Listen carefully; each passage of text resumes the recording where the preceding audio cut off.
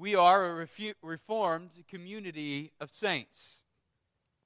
We see this in Ephesians chapter 5, verses 25 through, Ephesians chapter 4, verses 25 through chapter 5, verse 2, where Paul is speaking to the church and challenging the church to walk according to the new self, to put on the new self. In fact, that's one of the themes, as Dr. David had said. The theme is the new life in Christ. And last week we saw the contrasting conditions of the old and the new self. The old self being apart from Christ, and the new self now being created in Christ and empowered by the Holy Spirit. And so our passage today will flesh out the very practical applications of this new and holy life as Drew preached last week. So if you found your place in Ephesians chapter 4, verses 25 through chapter 5, verse 2, I want to invite you to follow along as I read. Therefore, having put away falsehood, let each one of you speak the truth with his neighbor, for we are members of one another. Be angry and do not sin. Do not let the sun go down on your anger, and give no opportunity to the devil. Let the thief no longer steal, but rather let him labor, doing honest work with his own hands, so that he may have something to share with anyone in need. Let no corrupting talk come out of your mouths, but only such as is good for building up as fits the occasion, that it may give grace to those who hear. And do not grieve the Holy Spirit of God, by whom you were sealed for the day of redemption. Let all bitterness and wrath and anger and clamor and slander be put away from you, along with all malice. Be kind to one another, tenderhearted, forgiving one another as God in Christ forgave you. Therefore, be imitators of God as beloved children, and walk in love as Christ loved us and gave himself up for us, a fragrant offering and sacrifice to God. June 6th of 1998. Unless that's your birthday, that day has no meaning or significance to you whatsoever. But it was a pivotal day for me. For me, that day marks the day that I stopped running from God and returned to him as the prodigal returns to his father. I had been walking in the counsel of the wicked, as Psalm 1 says, standing in the way of sinners, and I was about to be at the point of sitting in the midst of the seat of scoffers. I learned a valuable lesson and valuable insight in the weeks following June 6 of 1998. And in those weeks following June 6, I learned that if my life was going to be marked by the pursuit of Christ, I would need the surrounding influence of a church family to support me. I would need the surrounding influence of Christian friends who believed in Christ as I did to strengthen me and walk alongside of me. I learned that I couldn't pursue Christ and remain in the world, that things had to change. And that's when I met Tim LaFleur by God's divine providence. He taught me what it meant to put off the old self and how this is God's command for the life of a believer. He taught me what it meant to put off the old self and the sinful patterns of life and to put on the new self and to surrender to the Holy Spirit's work within me and to allow the Spirit at work to develop new, spiritually empowered patterns of life. This is what Paul is calling the church to in Ephesians chapter 4.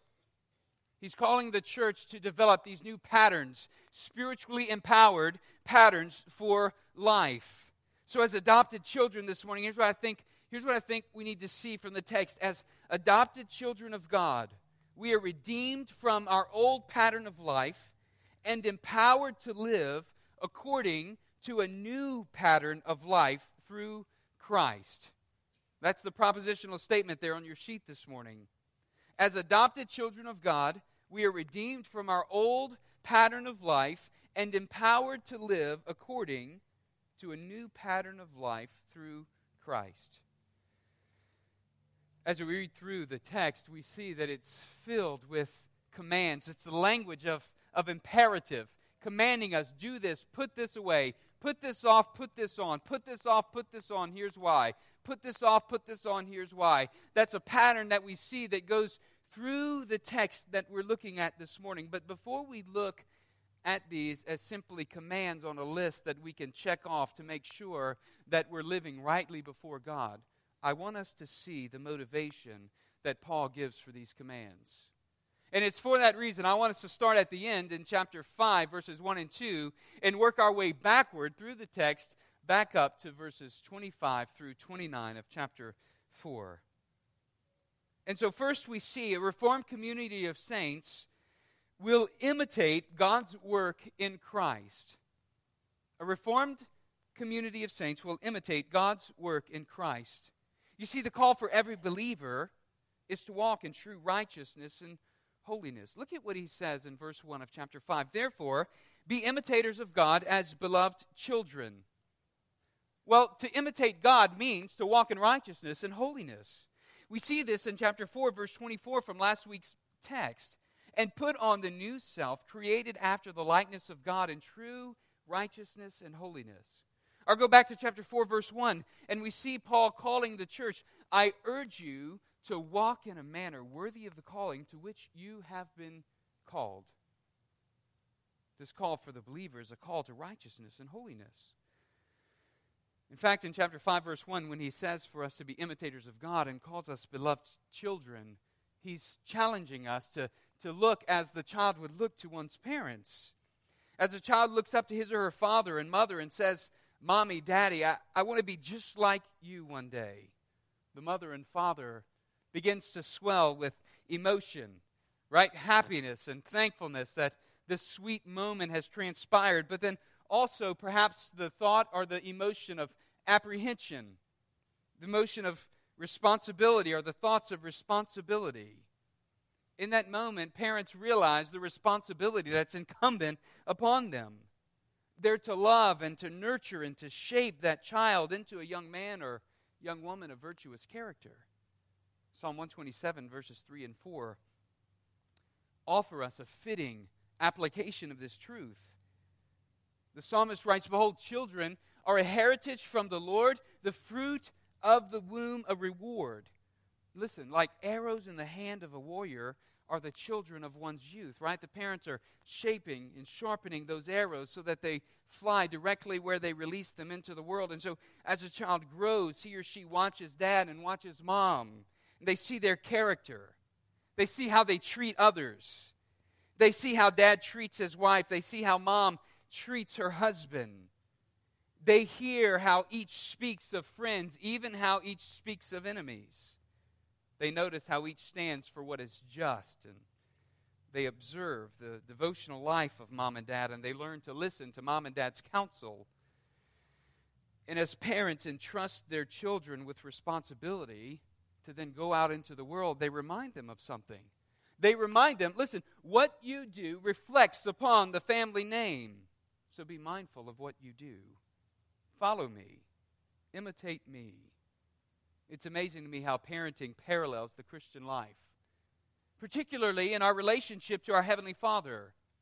I love how Proverbs chapter 1 begins. Verse 8 reads this, Hear, my son, your father's instruction, and forsake not your mother's teaching, for they are a graceful garland for your head and pendants for your neck. You see, the reality is, whether or not we are parents, we've all had parents, right? And we can identify with imitating our parents. But in a much greater way, Paul's calling all believers to imitate God. We are God's beloved children who have been adopted through Jesus Christ as sons and daughters into the family of God. Chapter 1, verse 5 tells us this, that we have been predestined. He's predestined us for adoption as sons through Jesus Christ according to the purpose of His will. And as family members, listen, as image bearers, our mission as believers, as sons and daughters of God, is to reflect God to the world. This is our mission, church. So here's the question. How do we imitate God's work in Christ? I think verse 2 shows us. And that is, we're to walk in love. We must walk in love. He gives us the reason, verse 2, and walk in love, listen, here's why, as Christ loved us and gave himself up for us. Here's why he commands us to walk in love. Here's how we are to imitate. Christ's love was displayed through his action. Christ's love was demonstrated on the cross when he laid down his life for the life of the world, right? And so Jesus took the initiative to hand himself over to death on behalf of believers, you and I. And so verse 2 describes the offering of his life on our behalf, get this, as a fragrant sacrifice, meaning it was pleasing to God. Jesus wasn't then the recipient of some cosmic form of child abuse, as some claim. Instead, we see that Jesus willingly gave himself. He substituted himself in our place and supremely demonstrated his love for us. This is God's love for us, that Jesus Christ, God the Son, would give himself on the cross, submitting himself to death so that we might have eternal life and enjoy the benefits of being made in right relationship with God our Father, the one in whom we were created in his image to be in relationship with. This is God's love. And so to imitate God's work in Christ then is to walk in this kind of love. What kind of love is it? It's a costly love. It's a selfless love. It's a love, get this, church, that seeks to redeem and to reconcile people to God. And so when we serve others in this way, we not only please God, but listen, we imitate both God and Christ. And this is how we display the image of God to his creation. So let me ask you, does this kind of love describe you, believer? Is this the kind of love Crosspoint exhibits to Baton Rouge and to the world? Is this the kind of love that we as neighbors in our community exhibit to those who live on either side of us? Is it a redeeming and a reconciling love? Is this the kind of love that we as believers exercise toward one another? Is it a redeeming and a reconciling kind of love? But a second way that we imitate God's work in Christ is when we walk in forgiveness. We see this in verses 31 and 32. He says, let all bitterness and wrath and anger and clamor and slander be put away from you, along with all malice. And then listen, be kind to one another, tender-hearted. Get this, forgiving one another as God in Christ forgave you. That's a hard one to swallow, isn't it?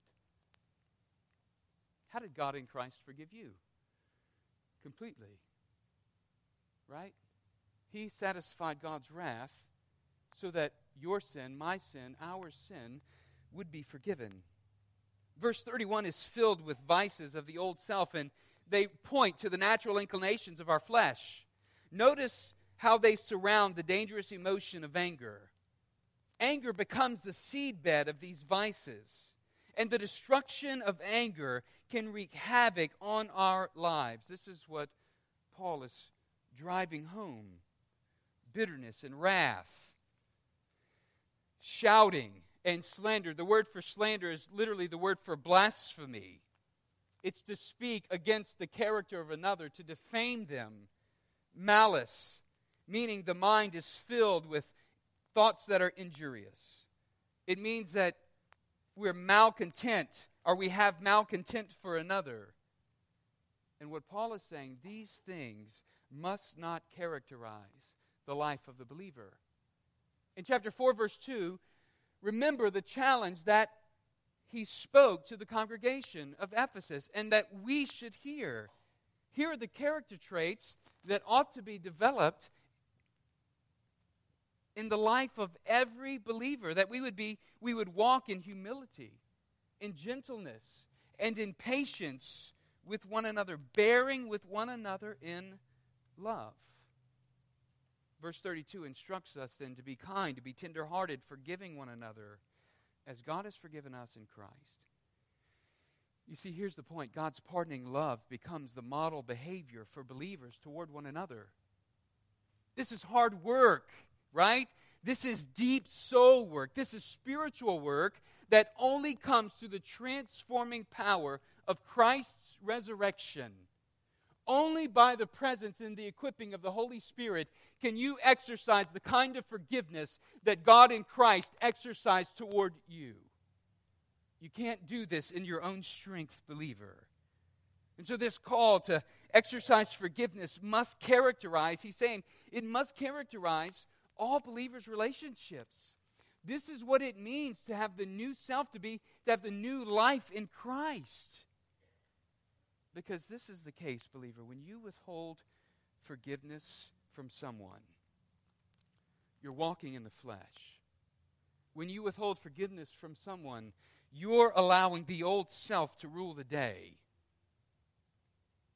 We're walking in disobedience to Christ, and even more so, we're failing to show grace and mercy to an adopted brother or sister when God in Christ has shown us forgiveness 1,000,000 times over for a much greater offense. What they did to you is nothing compared to what you did to Christ and what I did to Christ. And so we're to exercise forgiveness, whether we're the offended party or the one who has offended someone else. It's God's way that we would seek reconciliation, for Christ himself sought us out and reconciled us to God the Father even when we were the party that had offended him. Believer, has someone offended you? Have you offended someone and forgiveness needs to be applied? Let me encourage you, don't remain in bondage. Be freed from it. Just as God in Christ forgave you for much worse, exercise forgiveness toward one another, toward the body. Let us be people who don't harbor bitterness and wrath and malice and slander, but let us love one another. Let us forgive one another. Let us be imitators of God's work in Christ. Not only will a Reformed community of saints imitate God's work in Christ, a Reformed community of saints will live for God's good pleasure. I want you to see this in verse 30. He says, "And do not grieve the Holy Spirit of God, by whom you were sealed for the day of redemption." You see, the one who's been born again is able, only because of God's grace, to live for God's good pleasure. Those who haven't believed upon Jesus Christ by faith, according to Scripture, cannot live for God's good pleasure. As Hebrews 11:6 reminds us, and without faith, it is impossible to please God. For whoever would draw near to God must believe that he exists and that he rewards those who seek him. Verse 30 then builds on this scriptural truth. Namely this, that God has made his Spirit to dwell within every believer. Turn back to chapter 1, verses 13 and 14. He says, "In him you also, when you heard the word of truth, the gospel of your salvation, and believed in him, were sealed with the promised Holy Spirit, who is the guarantee of our inheritance until we acquire possession of it, to the praise of his glory." You see, it's only by the Spirit's presence in our lives that we are able, empowered, equipped to live for God's good pleasure. And so here's what will characterize a Reformed community of saints. We're being transformed into the image of Christ, and because of that, God's Spirit dwelling in us is teaching us and pushing us, pressing us into Christ so that we are living and learning to live for God's good pleasure. When we believed by faith upon Christ, we were sealed for the day of our redemption. And so his Spirit, the presence of the Spirit in our lives, testifies in two significant ways. There are more, but two significant ways that I want us to see. First, we've been forgiven of sin, and we've been empowered to live a life of holiness and righteousness. How do we imitate God? By walking in holiness and righteousness. How do we do that? Through the empowered Holy Spirit's presence in our lives. The only way that we can please God. Secondly, the second testimony that the Spirit gives in our lives is that on the final day, God will redeem us as His own possession. We have certainty and a guarantee that we will be with Christ for eternity. This means, though, that while our salvation is certain, it isn't yet complete. You see, we're all in process of being transformed, aren't we? We're all being shaped into the image and the likeness of Christ. We're learning to imitate God's work in Christ as we display God's image to the world. Get the church picture. Get the picture, church. Right? This is what God is doing in us and through us. And so Paul commands us, do not grieve the Holy Spirit of God. To grieve the Holy Spirit of God. To grieve is to bring pain, to cause sorrow. Did you know that by the Holy Spirit of God dwelling in you, believer, God experiences pain and sorrow when we as His children sin? This is evidenced on the individual level and on the corporate level of the church. Our sin, my sin, the church's sin, it grieves God because it grieves His Holy Spirit, whom He has made to dwell in us. And so as a Reformed community, we are to put off the old self, verse 22, put off your old self, which belongs to the former manner of life, and it's corrupt because it's got deceitful desires, and it tempts you, and it tricks you. And then verse 24, we are to put on the new self, right? Created after the likeness of God in true righteousness and holiness. The point Paul's driving home is the presence of sin in our lives not only disrupts our fellowship with God, it disrupts our fellowship with one another. And it disrupts our mission in the world to be image bearers of God to a world that needs Christ.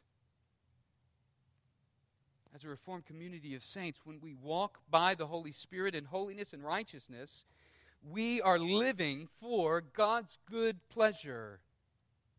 So we see that a Reformed community of saints will imitate God's work in Christ and will live for God's good pleasure. And lastly, this morning, we see that a Reformed community of saints will act for the benefit of our neighbors. We see this in verses 25 through 29. When Jesus was asked by a lawyer, what is the greatest commandment? He replied to that man in Matthew 22:37, you shall love the Lord your God with all your heart, with all your soul, and with all your mind. This is the great and first commandment. And the second is like it. You shall love your neighbor as yourself. On these two commandments depend all the law and the prophets. Well, this brings us back to imitating God, doesn't it? One chief way that we are to imitate God's work in Christ is to walk in love. And here Jesus is saying, you shall love your neighbor as yourself. Tara's grandmother, I've shared this before, but it always comes to my mind. Tara's grandmother says, no one loves me better than me. She says that in jest, but isn't that true how we all feel? No one loves me better than me, right? And so Jesus says that we are to love others, love our neighbor as we love ourselves. And of course, this means that we love our neighbors with a deep, great love, that we would not do anything to hurt or offend them. And so as we act for the benefit of our neighbors, here's what we see first in verse 25. Since we are members of one another, we must speak truthfully. Paul quotes here from Zechariah chapter 8, verse 16. It's a text which points us forward to the peace and prosperity of God's dwelling place in Zion, in Jerusalem. Paul's application of this passage for the church, though, is significant because he's pointing out that God now dwells among His people in the presence of His Spirit. And as new creations in Christ, we are to be a people characterized by truth, by righteousness, and by holiness. And because of Christ's work on the cross, we're to put away falsehood, as he says in verse 25. And we're to speak truth in love. For how? For what? For the building up of the body of Christ. As adopted sons and daughters of God, we've been given a new identity in Christ. And the unity of our fellowship is now dependent upon our truthfulness with one another. See, we must be people of integrity who live lives of integrity. Falsehood, lies, hypocrisy will undermine the unity of God's work in us and through us to the world. And so this involves the way that we live before the world as members of the body of Christ, right? As members of the family of God, representing God to the world, bearing His image before a lost world who needs to know the hope of Christ. And so it not only involves the way that we live before the outside world, but it also involves loving each other enough to truthfully and even lovingly confront a brother or sister if a pattern of sin becomes evident in their lives. If a pattern of sin is evident in my life and I'm unaware of it, how will I know unless a brother or sister lovingly comes to me and says, I've noticed this in your life, gently, with humility, right? As he says in chapter 4, verse 2. But here's the model of how we are to live our lives together in fellowship with one another, walking in love, not letting harsh speech and falsehood rule the day. Instead, speaking the truth with our neighbor, loving them and reconciling them to Christ. Secondly, we must not give the devil an opportunity by holding on to anger. We see this in verses 26 and 27. How do we live for the benefit of our neighbor? By not giving the devil an opportunity and holding on to anger. Verses 26 and 27 point this out. Paul knows that even righteous anger in the heart and mind of a fallen man can quickly degenerate into unrighteous anger. And it's for this reason that Paul cautions us by commanding us not to allow our sin to tarry. He puts a time restriction on it, right? Look at what he says there. Be angry and do not sin. Do not let the sun go down on your anger. You know, there are many reasons why we experience anger, but most of them are selfish, and most of them are unrighteous. The result of harboring anger is what we see in those vices listed in verse 31. Bitterness and wrath and malice, slander. But it can spread. It can spread to the rest of the body like a bad infection. Early on in ministry, I entered ministry with rose-colored glasses. I was naive in so many ways. There was a man in the congregation that I was pastoring. He was a member of the church, but he hadn't attended in well over a month. And one day, I was in my office, and a deacon stopped by my office, and he informed me that this particular brother was angry with me. And I thought, my goodness, I don't know why he's angry with me. What have I done? And so I investigated a little bit more, and I was really surprised, but I found out that he was mad and angry at me because I had never visited him when he was in the hospital. And so I asked the deacon, I said, well, who went and visited him? He said, no one. I said, why not? He said, well, no one knew he was in the hospital. And so I did the same thing. I laughed. But the reality is, this brother had isolated himself from the community of saints over something so silly and trivial, being angry with me, and I didn't even know that he was angry. I had no idea that this brother was harboring bitterness and anger in his heart. And he stewed on it for over a month. Here's the result of anger, right? That's left unchecked. Here's the result of not dealing with the issues that come up in our life. Here's the result of sin that can crouch in. It can cause us to retreat into isolation. And in the context of the church, it can do a lot of harm. It can cause us to break fellowship with the church. It can cause dissension within the church. It can brood controversy. It can cause us to develop bitterness in our attitudes toward one another, who may or may not even know that we're angry, right? So here's the point. Paul's saying here, be angry, do not sin, do not let the sun go down on your anger, because when you do, you give place for the devil to be at work in your life. And so we must guard our lives. We must guard this emotion and even keep it in check, because it's a dangerous emotion. Well, thirdly, we must exercise generous giving through honest labor. We see this in verse 28, where he says, let the thief no longer steal, but rather let him labor, doing honest work with his own hands, so that he may have something to share with anyone in need. You see this reformation of this person's life? They go from being a thief to being a generous giver. Only the Spirit of God can do this in the life of a person.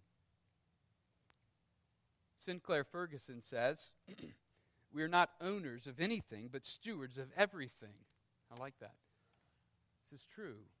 God has gifted us freely, and because He has gifted us freely, He calls us to give generously and freely as well.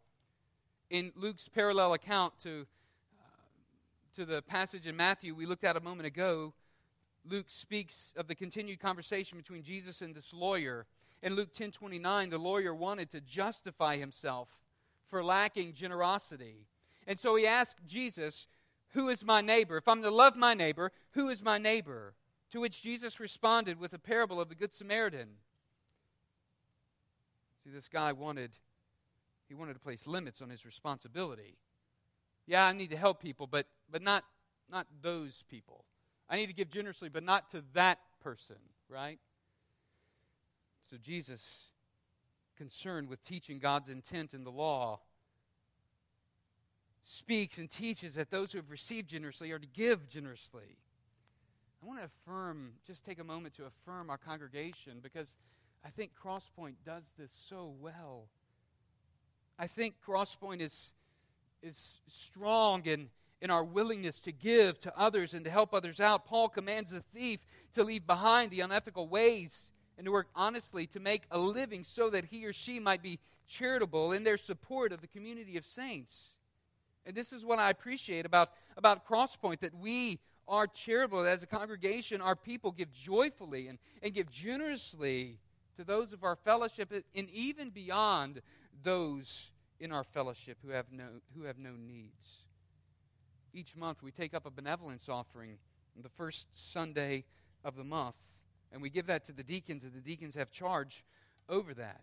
And they help out the membership of the body. I've sat in many deacons' meetings, and I've listened to deacons as they have approved helping families that have had specific needs. And I praise God that our congregation is so willing to meet the needs of another and to meet the needs of those who aren't even part of our fellowship. And I think all of this is to the glory of God. This is an area of strength for our congregation, so I want to exhort us. Let us continue to strive to this end as we act for the benefit of our neighbors and we live for the glory of God.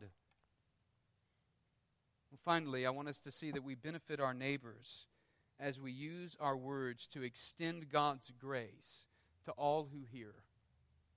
We must use our words to extend God's grace to all who hear. We see this in verse 29. Let no corrupting talk come out of your mouths, but only such as is good for building up, as fits the occasion, that it may give grace to those who hear. You see, grace teaches us how to say the right thing at the right time. And the contrast between good and evil is highlighted through our speech in this verse.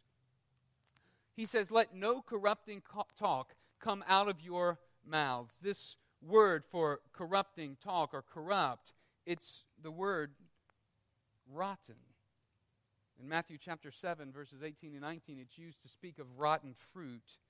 And in Matthew 12:33, it's used to speak of rotten fish. You see, our speech shouldn't be harmful or unwholesome toward one another. It shouldn't have the foul stench of rotten fruit or of rotten fish. But instead, it should have the fragrant aroma of a sacrificial and selfless offering before God, the fragrant offering of kindness, tenderheartedness, gentleness. You see, instead our words should be used, church, to build one another up. Our words are to be the means of God's grace extending to those who hear. The new man, the new woman in Christ is to have radically different conversations that actually build others up and don't tear them down behind their back. Every word we speak is important and significant, and it has intention, and it has meaning. And it's either going to be positive or negative. It's not going to be neutral. So are our words being used to build others up? We're to be spiritually discerning so as to appraise all conversations, determining what edifying words might be given for the benefit of others and those who hear us. This is what Paul says.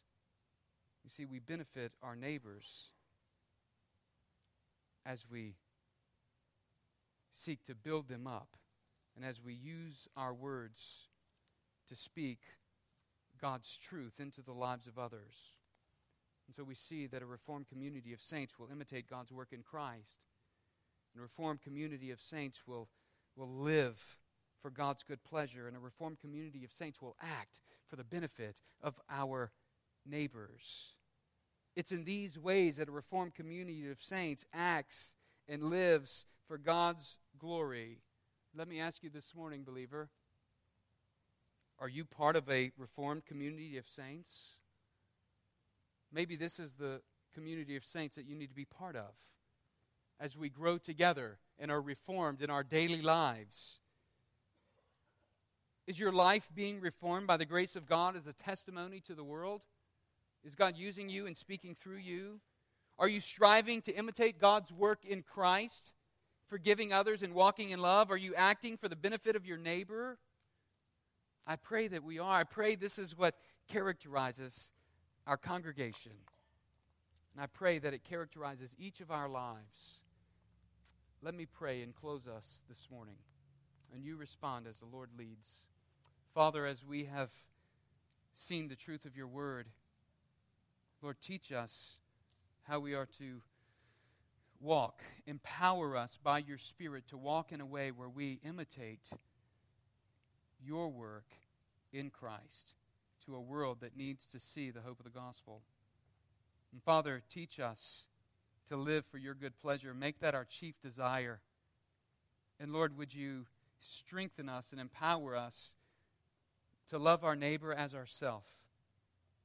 Would you strengthen us and empower us to act for the benefit of our neighbor as is fitting with the calling with which you have called us as a congregation and as believers. It's in Christ's name we pray. Amen.